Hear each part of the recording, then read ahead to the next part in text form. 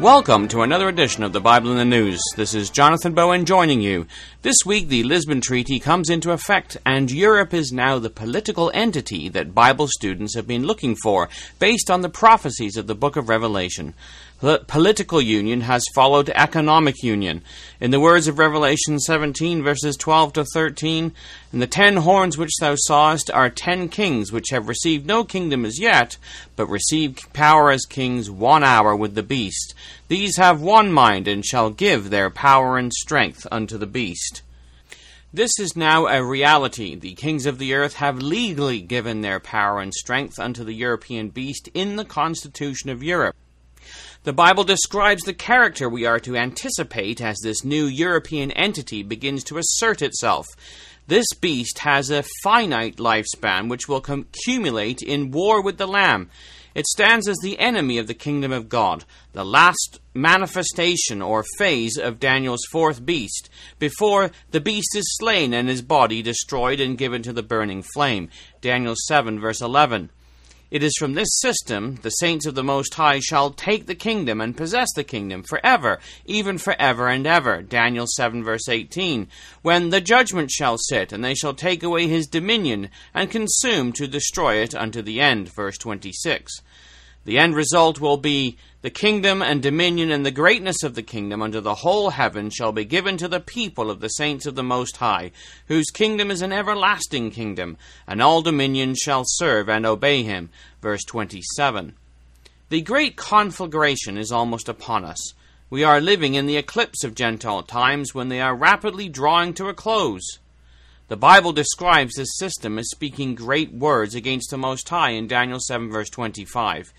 Is it any wonder that the nation of Israel, the partial and primary restoration of the Jews before the manifestation, or the return of Christ, which is to serve as the nucleus or basis of future restorations in the restoration of the rest of the tribes after Christ has appeared in the kingdom, established in the land by the miracle of Bible prophecy, at the decree of Almighty God, should become the target of this beast as it begins to stand? No sooner has the Lisbon Treaty come into effect, but the European Union is to assert their enmity for God's people. The Jerusalem Newswire reported on December 2nd, 2009, European leaders plan to publicly demand next week that Israel's capital be cut in two, to be divided between the Jewish state and the non-existent state of Palestine.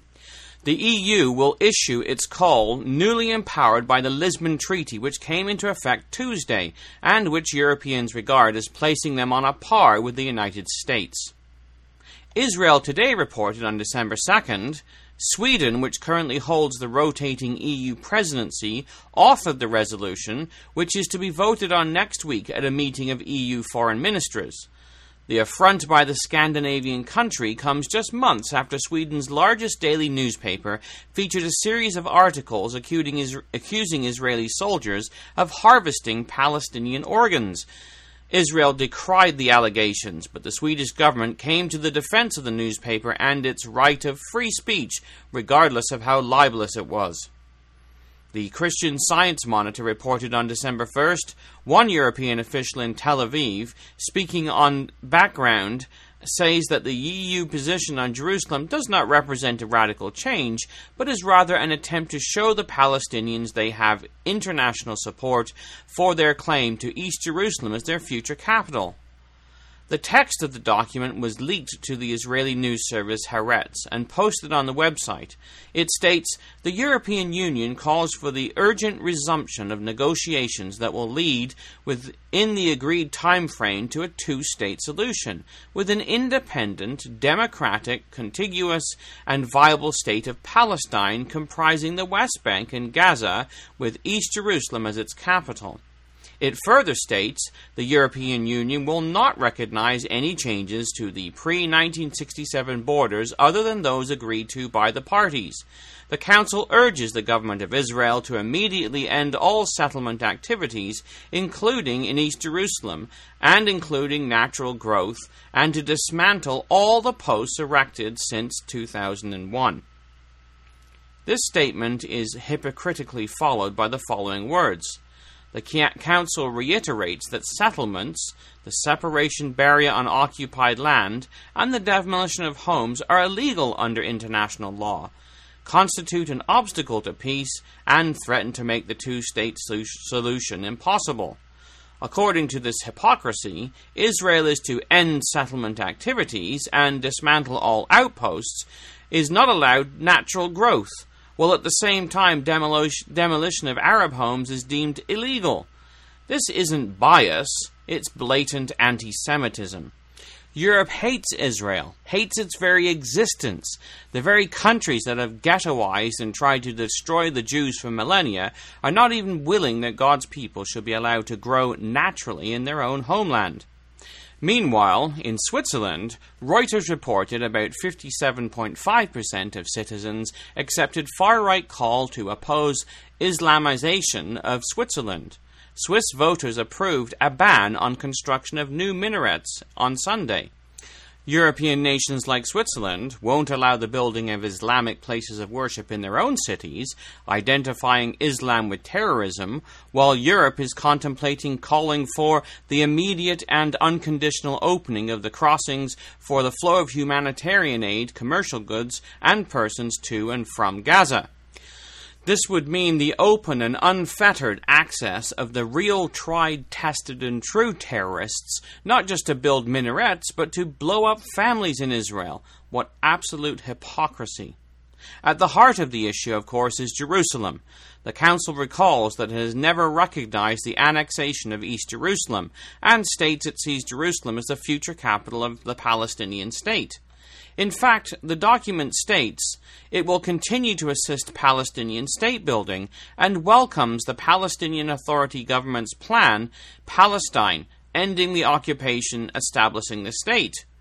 Well, this plan happens to state Jerusalem is our people's religious, cultural, economic, and political center. It is the flower of cities and capital of capitals, and cannot be anything but the eternal capital of the future Palestinian state.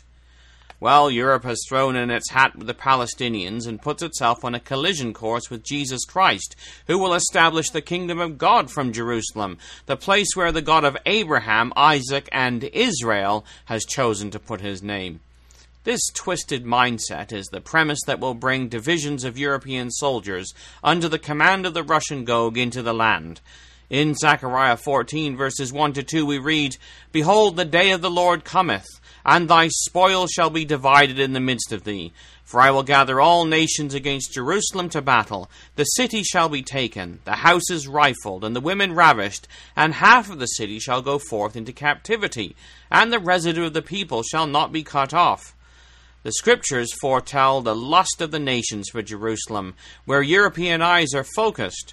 Joel describes a similar picture in chapter 3, verses 1-2. "For behold, in those days, and in that time, when I bring again the captivity of Judah and Jerusalem, I will also gather all nations, and bring them down into the valley of Jehoshaphat, and will plead with them there for my people, for my heritage Israel, whom they have scattered among the nations, and parted my land." The indictment of God against these nations is parting my land and scattering my people, my heritage Israel. Europe is aligning itself with the enemies of God and supporting the parting of the land now.